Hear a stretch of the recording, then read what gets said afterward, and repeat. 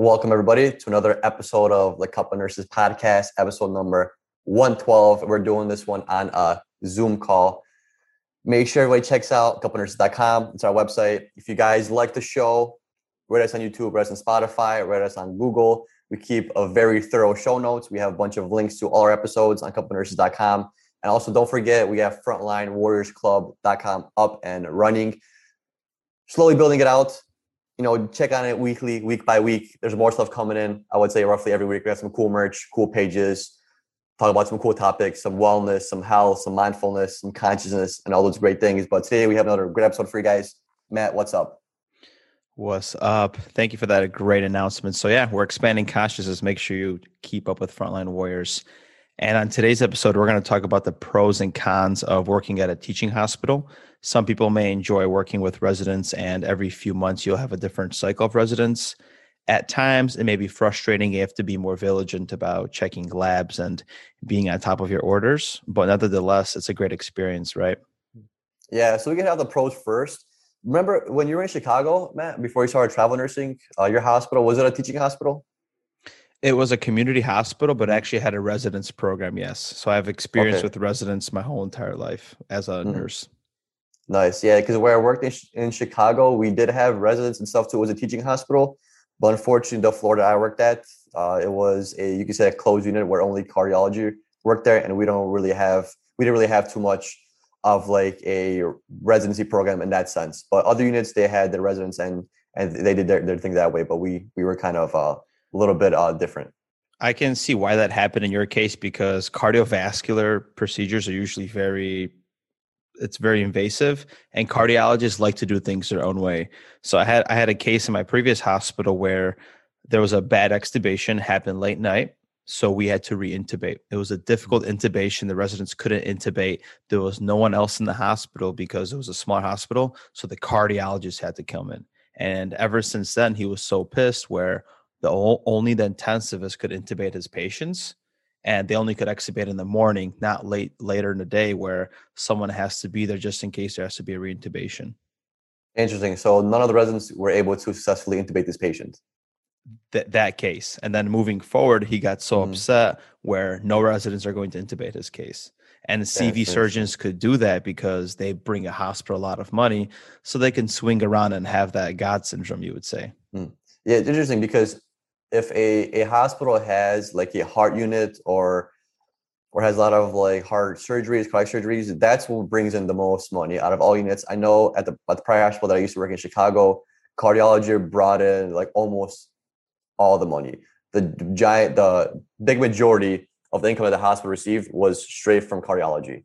So that makes sense. Like you said, the cardiologist runs the show. If he's not satisfied, they're going to basically tailor nursing, tailor residencies, tailor other physicians to the cardiologist's needs, because if he's the one bringing the money, then that's where it's going to go. And as nurses, we're the biggest consumer of financials in a hospital. I'm not sure if you know that, but nursing, I believe, accounts for the biggest financial burden you can say for hospitals. It costs a lot of money to keep us there. That's why these ratios keep being like brought up but never actually fully addressed, because the physicians and cardiology brings in the money, and nurses were the ones that take some of that money. So that's why there's always like this push for ratios, and no one ever wants to make these band-aid ratios because it's going to cost hospital more, and they're already giving so much money towards nursing care, which I believe is incorrect, which I believe is like a bullshit excuse, because I feel like ratios would give better outcomes and ultimately bring the hospital more money. That's almost like saying, like, if you're at war, correct? Like, let's just bring it back to the medieval times. Wouldn't you want to feed your soldiers before a war? If they're not going to be fed, how are they supposed to go out and battle and actually kill the troops or fight against them? So in this perspective, you should be taking care of the nurse, because they're the ones that are bringing you money as well. And they're taking care of these patients when you brought up the ratios. Yeah. But going back to like the American Hospital Association and talking about teaching hospitals. So there's over 1,000 teaching hospitals across the United States, and it employs 2.7 million people. And it's like the bread and butter because it's teaching the next generation of physicians. So even though there might be, I feel like in this episode, there's going to be more cons and pros because we're taking it from a nursing perspective. but it's very important because they're going to be the next generation. We have to be patient with them. We have to teach them how to do things properly, and also like transition them from like the book to the knowledge of working at a unit. What are the procedures and policies and all that? Yeah, so going on the pros, probably the first pro and probably the biggest one is having physician or resident coverage for 24 hours, especially in a hospital. So there's always somebody there. It might not be the most knowledgeable physician, it might not be the best intensivist, might not be the best cardiologist, but you're going to have residents under them. So residents are basically doctors in training, you could say. They're trained on the thing they're supposed to do, but they're not fully there yet where they could do this independently. They work under like either a senior resident or under a physician or an intensivist or whoever is above them. And it's good having them because they're fairly new to the game, so it allows like almost open conversation because you could talk to a little more freely compared to like a physician that has been doing it for such a long time where just go in, get it done, and leave. Right? Residents take a little bit of time. They usually do things in groups. If you see a resident, they're usually like two of them or three of them discussing a topic, especially during days. Now that we work days, when they do rounds, it's not, I don't usually see one resident and one physician. It's usually like three residents talking about a concept that the intensivist or the physician is trying to bring up and kind of check how much knowledge they have. Like I know one time there was like debating on whether we should extubate a patient, and it was an intensivist and like three residents, and the intensivist was asking them about their ABGs, how their assessment was, how their night went, how they were the day prior. And he's stimulating their knowledge. He's trying to make them figure out if they should extubate this patient without telling them that they should or not. He's trying to ask these certain questions to spark their knowledge and interest into understand the background and like the pathophysiology, you could say, of what criteria has to be met to extubate. It's not just like a physician telling these residents saying, "Hey, it's a good time to extubate." He's asking them if it's a good time, and it's really cool to see. And it's very interesting, and then like it's easier for them to talk to us nurses too because they don't have the full knowledge as the intensivists do. So it's a lot easier to talk to residents sometimes than it is to intensivists because, like I said before, usually intensivists or physicians come in, do their work, and come out. Usually residents are going to be asking a few questions. Hey, how did he do when we did this? How was he with you overnight? And it just, I like evidence, and it's cool that they're always there. Yeah, you make a very good point. And then also bringing up the point that they're 24 hours. So this has a great benefit when you're working night shift, for example, because when you call an RRT, there's someone is going to come. You're not just paging a doctor or attending hospitals through the phone. You actually have a resident that comes in, looks at the patient, assesses. There's usually two of them. You have the first years, the second years, and you get to kind of troubleshoot the code at that time. Yes, and another one is like you have exposure to cutting edge medical care, research, innovation. So when it comes to working at a teaching hospital, they're going to have more clinical trials. They're going to have more research. You're going to be able to see things that other hospitals don't offer. Like I could just imagine working at Mayo Clinic and seeing what they're currently testing, or let's just say working at Johns Hopkins and maybe they're working at like a psilocybin research study. So your patient might be having a microdose to see if the treatment of depression is getting better on this dose, for example. I think that'd be awesome to see and witness as a nurse. Oh, for sure. Because a lot of times hospital environment can get very repetitive in the quality that we give. And it's always interesting to see what new innovations or what new treatment modalities that they're trying to come up with. And it's always cool to partake in those. I don't think I have partaken. I think we partook.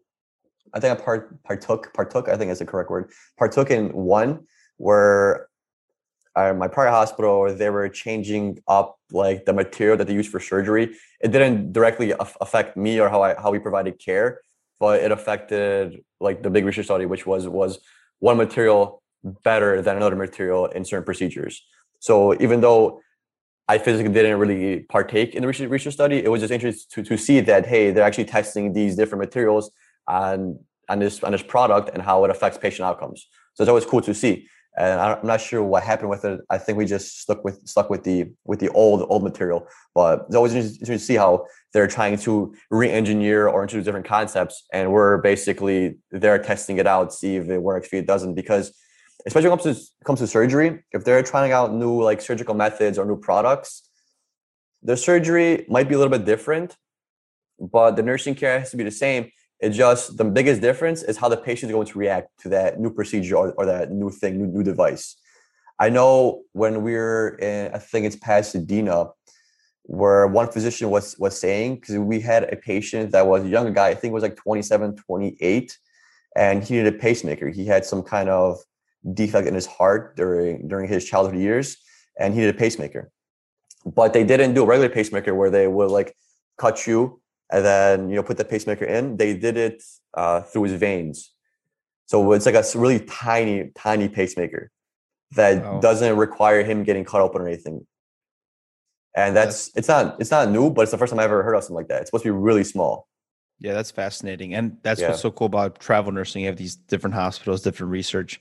And one of them, like when it comes to research, when we worked at like Santa Monica, is during COVID in 2020, like we are testing remdesivir early on, convalescent plasma. There was even research studies that the families were signing up the patients for because they're usually intubated that didn't even have like a generic name. It was just like Mhm. a number because it was so low key where you'd even know the drug name. So there was a lot Right. of research going on. Yeah. But it's interesting how that's done, because not a lot of people could see that, and not a lot of people partake in that, because like you said, it's kind of like like lower key. It's not something that's like just like widely announced, like, hey, we are doing a study on this many patients regarding this. It's done in like a low key sense, because I feel like, not that they don't want to inform us, it's just like a study, Of and it's course, just of how course. this is how business is done. You have to protect the product before it hits hit the market in a way. Right. And same thing. Like I feel like that's another pro is greater job satisfaction as a nurse because you're going to be on this cutting edge research. For example, in my previous hospital in Chicago, the standard in most hospitals treating sepsis. You do the bolus per kg. MAPS under 65. You start them on pressors. Well, there was a physician assistant with a resident or whatever they're discussing, and he was working on a research paper that's testing vitamin C therapy to be given for sepsis because it's going to affect the catecholamines, which Mm-hmm. might require less pressors for your patients. Mm-hmm. Like that's Interesting.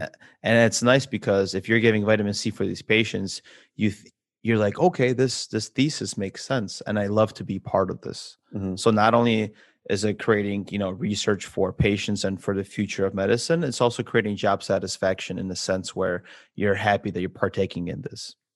Right. And something new. And that's what's cool about travel nursing, is you bring that knowledge to another hospital. And like they're like, you tell them about what you did in one hospital, and they're like, really? That's so interesting, because we don't do that here. Or they've never heard about it. And that sparks a physician's interest. They might do some research on it regarding how it's done and why it's done, and they might implement it at their facility. That's what's really cool about it. And then it's just like we just have different ways of doing things, and we just share knowledge and share research and help each other out in like a national scale. Yeah, and you make a good example because, for example, in this facility that we work at currently as travel nurses, they are just going to launch a CRT program. They're supposed to start it. They halted because of COVID. Now they're going to reintroduce it. And unfortunately, we're leaving in the next few weeks. But if we were to stay there long term, imagine that we would be the resources for these new nurses that never experienced CRT. Mhm. And we worked at a previous hospital that had CRT, that had a COVID, and we're doing all these things. Now, as a traveler, you have that knowledge and you get to teach. You get to be a resource, not only for nurses, but also maybe residents because they don't know how to do things, or they might be not aware that, hey, let's just maybe keep the CRT machine at even and etc. Mhm. That's Yeah, that'd be exciting for interesting. me. Yeah, that'd be cool. We should probably definitely let them reach out to them and let them know that if they need help with CRTs, we're open to a contract in the future. Not necessarily teaching people, but just being there as like a resource. You know what I'm Yeah. saying? Because as travel nurses, they're not gonna allow us to teach people, right? We have to be staff, because a bunch of legal issues with that. But I'm down to come in and be like a resource to them while they learn. That'll be very interesting. Exactly. And another perk at a teaching hospital is you're going to have this rich experience of different residency programs. For example, there's a residency program for physicians, but there's also a residency program for nurses. So when we were working a few days ago, we actually had a nursing student, which was technically acting as a certified nurse assistant. Later in my shift, I found out she was actually a nurse assistant working there, which was Mm, cool because I totally could have had her like flush an IV and I could have looked at it and I could have helped her do more things. And that's what's so mm. dope is like now you're offering help to residents and also to younger nurses. And that's exciting because not only am I helping them through the podcast, I'm actually helping them hands on. And that helps me understand a little bit more how nursing students are and engage my audience while we're podcasting, for example. Right, right. Yeah, another pro for working at a teaching hospital is probably going to be the recognition, because these teaching hospitals are very well known. Everybody hears about them, especially in the medical field. That's just how the community works. So they'll know if you worked at UCLA, if you put down your resume, or Stanford, or some of those John Hopkins, those kind of hospitals, and you get that on your resume. That just makes you look very well qualified. Because if you were a nurse at those hospitals for 4 or 5 years, now you might want to move on. Well, guess what? You already earned some kind of respect because you went to those kind of hospitals, because they're known for their research, they're known for their quality of care, and it's like a social status almost. That's why a lot of people like to work at the hospital that I used to work at in Chicago, because it's pretty well known. And if you're trying to get into a specific field of nursing, these higher ranking hospitals are going to give you a little bit of benefit. Even if you work there for like a year, even let's say like you're trying to get an ICU position somewhere and your hospital doesn't have anything open and you work at MedSurg, just saying that I've worked at one of the top 5 hospitals in the United States, MedSurg, that's going to get you more eyeballs on you, and you're going to be more likely to get hired for like an ICU position with orientation at like a smaller hospital or something that's not well as known. You basically have in your resume, it's already like you already have a good value in a resume. Just that name basically can seal the deal for you. It's like a chip on your shoulder. And you bring a very good point because, for example, when we did our first travel nursing contract to Oakland, this was the problem. You worked at a larger hospital than I did. I think it was like a 600 bed hospital versus a 200 something bed hospital. So that hospital, when we're applying, that was the issue, where I have more ICU experience, but they didn't care so much about the experience. Where you had a larger hospital, it's harder for me to get in for that specific position. So that's a perfect example that, hey, yeah, you have more bragging rights if you work at Stanford or X, Y, and Z hospital because it's a teaching hospital and has, all that. Right. That's how life works with everything. Everyone always knows or recognizes those higher tier companies, or in this case, the higher tier hospitals, you could say. But the thing is, just because you've worked at one of those doesn't mean you're a better nurse than somebody that hasn't worked there. But it's just one way you could differentiate yourself. And what gets you hired is not the similarity that you have between your peers or your coworkers or people that are applying. It's the differences that make you shine out. So someone so small can make you, shine that much, which kind of sucks because not everybody obviously going to have the chance to work in those kind of hospitals for those kind of companies and in those units. But if you have the opportunity to, just at least try it. Just at least try it. Like we listed a bunch of pros. There's a lot of pros about it because they're teaching hospitals. You can gain a lot of knowledge because a lot of times they're working on changing something. And if you want to be part of that change, this is where you're gonna go. You're not gonna go to a smaller hospital where they just go by the standards and whatever standards they implement is going to be brought to that hospital. If you want to be a part of the change and maybe try something out, do something that's different, then definitely teaching hospitals is going to be the way to go. I agree with you, man. So let's go over some cons now when it comes to working at a teaching hospital. And this is directly from a nursing perspective. So one of the first cons that I noticed it on working night shift is there's MDs and residents 24 hours during the day. So there's going to be orders being put in for example, your analysis at 2 a.m. that you're going to have to go collect because a resident was talking about it and they just put in. So you have to be more hyper vigilant and double check your new orders that are coming in. Especially on nights with the teaching hospitals, there's always coverage. Someone's on nights on certain units. If you're not in like a teaching hospital, there's not always gonna be coverage.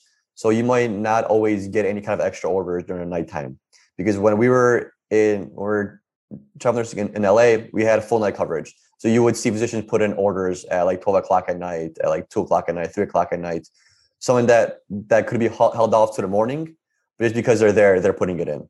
So it does tend to be a little bit busier, which is kind of like a negative, you could say, but it's still good quality of care. It's still, not the worst thing in the world. Exactly. But another con I could say to being in a teaching hospital is is things can change a lot, and you might not always agree with the way things are being implemented, but somebody just has to follow the rules. We all have our opinions, our own hypothesis on how a change in nursing care is going to be, and we might not always agree with the change that's going to be implemented or the change they're trying to research. And even though your views might be against it, you still got to do it, right? That's the point of the research. It's either going to be a benefit to the patient or a negative. Obviously, in healthcare, we go into the research studies with a sense of, hey, we're trying to improve, right? But it doesn't always work out that way. One study might show an improvement, and guess what? The next 30 studies might show a negative. So guess what? We're not going to do it anymore. That's just kind of trial and error. We want to benefit and help as much patients as you can, but it is research. It's something new, and it doesn't always work out the way we want to plan. Agreed. For example, I had a patient that was supposed to get transferred to UCLA for pulmonary hypertension. Our hospital didn't have the state-of-the-art research that would transfer a patient out there.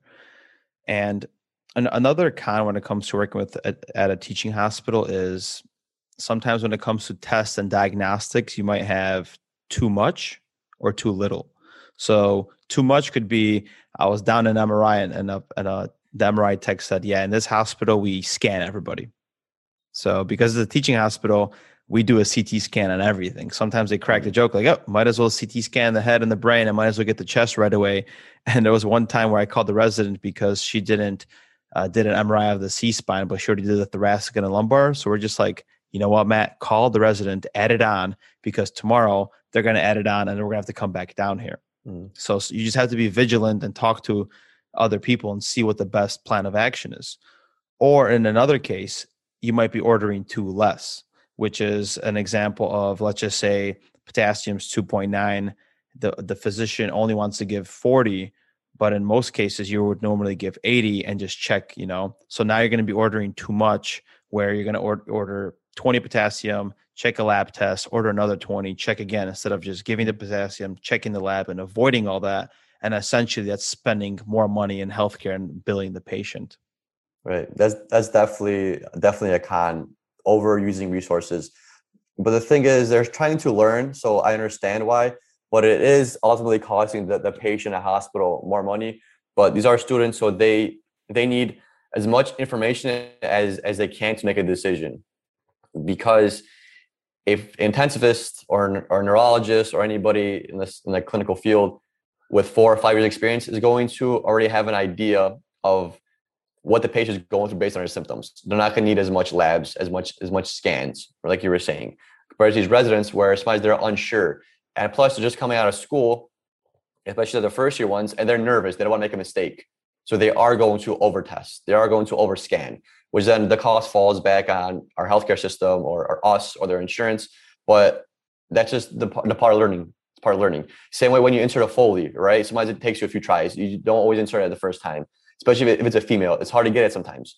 And yeah, you might have to try it 3 or 4 times compared to a seasoned nurse where she get it in at one time, but that's just part of learning. It is a little bit of waste of resources, but how else are you going to learn? You don't want to make a mistake. And then you're not going to be the one that's never put a Foley in because you're scared or you want to waste hospital resources. Same way physicians don't want to make a mistake or they don't want to not catch something that's evolving. And another con, now that we're talking about residents, is the con being that new year residents. So when you compare, let's say a nurse that has been in her unit for 5, 6, 7 years, and then you bring in a resident that's fresh out of school first year, sometimes there's a little bit of some headbutting going on, because I guarantee you that most of the time that seasoned nurse is going to know more on what to do and what's happening with the patient than that first year resident, just because that nurse has dealt with this unit for that amount of time. They've been doing this for 6 years, 7 years, 8 years. They know exactly what to do. They know what's going on. They know the symptoms. They know it because they've been doing it their whole life, compared to a physician that just started, or resident that just started there, that's getting her hands or her feet wet and doing certain things and trying to learn by themselves. And the thing is, the headbutting usually occurs during stubbornness, because the physician, the resident has the last say. They're the ones that are going to make the decision. They're the ones that are going to put the orders in. And sometimes residents don't want to listen to the nurse, even though the nurse is right and trying to help and, prevent any kind of injury and just help facilitate care. But the resident being the resident and thinking that they're the smarter one because they went to medical school. So, and they should be the ones making decisions. They don't want to feel like they're being brought down or they're not as smart as a nurse. And that's where funny headbutting because begins. I feel like that also adds to the workplace drama. So I feel like the Sure. nurses kind of gossip about the physicians, the residents, the new ones, because this is just them starting off. So they kind of always crack jokes at them. And I don't like being part of the gossip, but sometimes it's funny to listen to because it's an innocent physician that's, doing these errors. And also part of the con is these residents are also cycling. So they're going to be with the nephrologist one time, then they're going to be with, the pulmonologists, the cardiovascular surgeons. So every couple months, you're going to have new residents. You have to kind of teach them the things or orient them to where things are. And the cycle constantly repeats. Yeah, it's difficult, dude. It's difficult because I could imagine if you were that physician, that resident, that let's say you're doing like a nephrology, you're on nephrology. Just say you finish one, now you're on nephrology, doing your clinicals and stuff, and you've been to school for that long, you're gonna feel like you should be making all the calls because they went to school for longer than nurses, and they don't want to feel dumb and humiliated because a nurse told them what to do and they were right, they didn't figure it out themselves. And that's kind of how I felt, especially when being a new grad, where we finish 4 years of school and then we get tossed into the nursing field, and you have all this theory in your head, this knowledge, and then you go into the workplace where it's more hands-on. I didn't ask a lot of questions because I always felt that I should know these things, and that kind of sucks. So like a physician feels the same way, but even worse because they went to school for even longer. And and for the most part, the hospital and the healthcare field, we're pretty cohesive. Of course, things happen sometimes. There's gossip that goes around sometimes, but for the most part, everyone's usually open and engaging in a conversation. Especially like in this hospital that we're at, physicians ask questions all the time. The residents ask me all the time, "What do you think? What about this? What about that?" And I give my explanation, and give my opinion. I'm not always right, and they don't always go off it. And sometimes they make their own decisions, but like that's okay. Like we got to work together. Like you're a physician, I'm a nurse. Let's work together. We have the same goal in mind: get the patient out of here, out of the ICU. Yeah, unless you're that one neurosurgeon that likes to keep his patient in a Q1 neuro checks forever in the ICU. And you make a very good point. It's like cohesiveness. So even though we're explaining pros and cons, ultimately at the end of the day, when we're interacting with the residents and nurses, we all know that we're all in the same boat. We're all learning together. There's no one takes it personally for the most part, right? We're all sharing our opinions and teaching ourselves back and forth. For example, there was an intensivist asking like 4 or 5 residents a riddle question. Hey, who could ask this first for $1 million? So I love the environment that it creates because I listen in to when they're rounding. I get to learn something. And these are critical questions that these MDs are asking. So I'm learning pathology, and that's what I love. I love learning the disease process, for example, right? Another con, which is funny, is I noticed my first code blue on day shift, and I'm just like, whoa. A huge difference is there's a lot more people on days. There's a lot of these, you have respiratory that's with 2 respiratory therapist students. You have a nursing student around. You have residents. When I saw my first code, there's like 20 people plus in that room. It was packed. Now imagine when a family member comes in because they're coming in the hallway seeing all this. It was unorganized chaos in the best way possible. So that's one thing that was a culture shock to me. I was there too, and I like walked in there, and there was so many people there. There was like 4 residents, like 2 physicians, like 4 or 5 nurses. I was like, "What's going on?" And I haven't seen that before because codes on nights you have a few people there. Like nurses, I feel like on nights nurses instinctively know what to do, and they don't pack the rooms. So I walked over, eager to help, and I walked over and I see all these people. I'm gonna say there's no point in me being here. There was like 8 people in the room.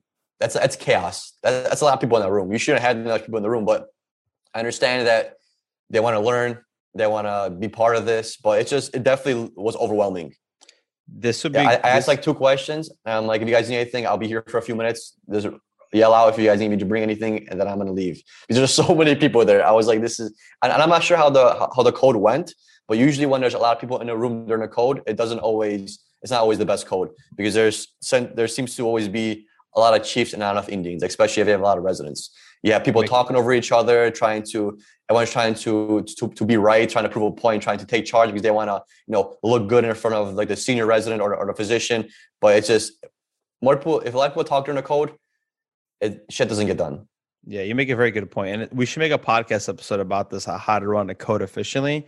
So you're right. You don't know who's asking, who's pushing meds. One thing I liked about in Lagrange, what they implemented is name tags. So if there's a code blue on the crash cart, there's a few different colors, and everybody has a special colorful badge with the role. There's somebody that's running the code. There's the MD. There's somebody that's pushing the meds, and there's like a recorder. So you're able to identify the person in the room who should you be telling what. Because imagine if you know that specific situation that we're just talking about. Imagine you're the MD, you're in front of the head of the bed, and you got like 3 nurses on one side, 4 or 5 people on the other side. Now, if you have a unit that or a hospital doesn't wear colored scrubs to identify nursing students and therapists and all that, dude, it's chaos. I don't know who to tell to do what, literally. Yeah, it gets messy. It gets messy real quick, man. And that goes into another one, which is another con. You just have to be more hyper vigilant of orders, also the accuracy of them, and use critical thinking. And one great example is a resident put in stool softeners, right? There wasn't. I asked for a stool softener because there wasn't that any. So instead of putting these 3 orders PRN, she put them all scheduled for, like, let's just say 3 p.m. So I'm gonna give Senna, which is a stool softener. I'm gonna give Miralax, and then there was magnesium citrate ordered. If I gave all 3 of those patients, those 3 meds, that would have been literally a shitstorm. So no pun intended. Yeah, no pun intended, literally. So instead, what I did is, instead of calling her, and I did call her and explain it to her, but before I did that, I already switched the orders and put PRN because I knew those were her intentions. She just wasn't thinking, and then I had to, page her and all that. So it's a little bit of a process. It's tedious. Just be, like I said, vigilant and double check those orders, see if they actually make sense. Yeah, which rolls into the next con is that people tend to be younger in teaching hospitals. So the knowledge isn't always there, and the protocols aren't always followed from the beginning. It takes time for these residents, these nurses to learn how things are done, especially putting in orders, right? Like you were saying, she put the orders wrong. Maybe she just did it too quick, or she just didn't know how to do it. So she did it the way she knew how to do it, which was the incorrect, and you fixed it. And one shitty thing about having a younger staff, you could say, is the turnover rate. You're going to see a higher turnover rate because teaching hospitals, usually people go to teaching hospitals, stay there for a few years, and then they go somewhere else where they could be a senior in something, or they go to a more comfortable environment where it's not as acute, because maybe they don't want to work in teaching hospital where it's super fast paced. Maybe people want to work somewhere where it's a little bit calmer, still get the job satisfaction, but not as intense. So people like to leave, especially like we were saying in the beginning of the episode, you have that in your resume, the hospital, and those people under you, and that makes you more marketable. And in teaching hospital, a lot of competition goes on over there. So it's going to be a lot harder for you to get that prestige position that you want, compared to going to like a community hospital, local hospital with that already background working from that big hospital. Yeah, I would say this poses a larger issue for charge nurses. So if you have this younger teaching hospital, one thing I noticed working on days is they have a hard time pairing the patients properly. They're like, well, especially on night shift, there's a brand new staff on there. They're trying to figure out who to pair with what patient. Sometimes it could be a VIP patient, meaning it's a patient from like a doctor that already works there. You want to have the best paired nurse with the best personality. You want the greatest patient satisfaction there. So yes, especially as a traveler, you're always more prone to be in these hospitals because this is where we fill the gaps, and we see this. So to kind of wrap this up and put a perspective behind it, is teaching hospitals are beautiful, right? Just like we say, you have to be more vigilant about what we're seeing, what we're experiencing, be on top of your game as a nurse, but also enjoy the process of learning, because you're going to see so many like high-end procedures, maybe different research studies, and just seeing these bright students, whether it's nursing students and residents, being created and being molded for the future of our healthcare system. Yeah. And we provide some cons, man. The cons, I feel like personally, now that we did this episode, I feel someone were to ask me how do I feel about teaching hospitals, I feel like the pros overweigh the cons. They Because do. when we were scripting this, I was kind of on like the con side, but now that we talked about it, had a conversation about it, I think it's probably more beneficial.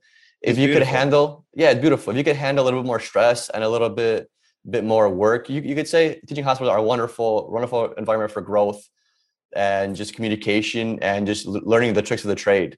And it's awesome. And it does have its cons, of course. The biggest cons to me would be the whole turnover rate and the first year residents. Those are going to be the major cons, I feel like, because they're learning while you're learning, and it's just a step-by-step thing. It's a day-by-day thing. You can't learn medical care overnight. You can't learn nursing overnight. And it just takes time for everybody to grow, especially if you're on a specialized unit. It takes a lot of time for growth and establishing a comfortable environment, because physicians have to be residency isn't like a 1 year thing. It takes years. So they're going to be their next 4 years of their life or 3 years of their life is going to be all about learning clinicals. Like how we had clinicals in nursing school. Well, these are their clinicals, but they have it for years. So you got to take that into perspective too, because I know a lot of nurses get upset and get frustrated with these new residents. And if you are one of those, try not to, because they're still in their learning phase. Yeah, I was just gonna say, so when you take on the perspective you're saying, that's gonna create a positive workplace satisfaction because they're in this process. I feel like because of like the older nurses and they don't like that every single year there's residents, you get sucked into that gossip, that workplace drama crap where, oh, the 30-year residents are upset on the first-year residents because they think they know everything, and this nurse is upset about this because this resident did that, and now it spreads like wildfire. So now you're sucked into that bullshit. So if you take a step back about that, just know you're all there learning together. That's gold, and that's what you need to have a great time at work with being at a teaching hospital. Right, and communicate. Yes. No one's gonna know you're frustrated. No one's going to know a resident made you angry or upset if you don't tell them. If a resident isn't doing something properly, don't ignore it. Tell them, because maybe they don't know.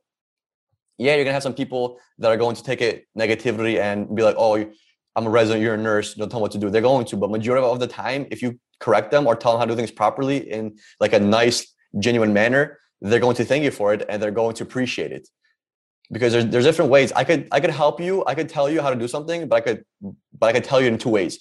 I could be a dick about it, depending on the way I use my voice, or I could be genuine and sincere and actually explain to you why it's done in a certain way. And that always goes a lot further than just straight up telling them in like an angry manner or frustrated manner because you're in a rush. But just communicate. And if you don't like where you're at, you could always leave and change. I agree, man. We should, man. Yeah. Both, but we hit the nail with the hammer there, or whatever the freaking fancy term is there.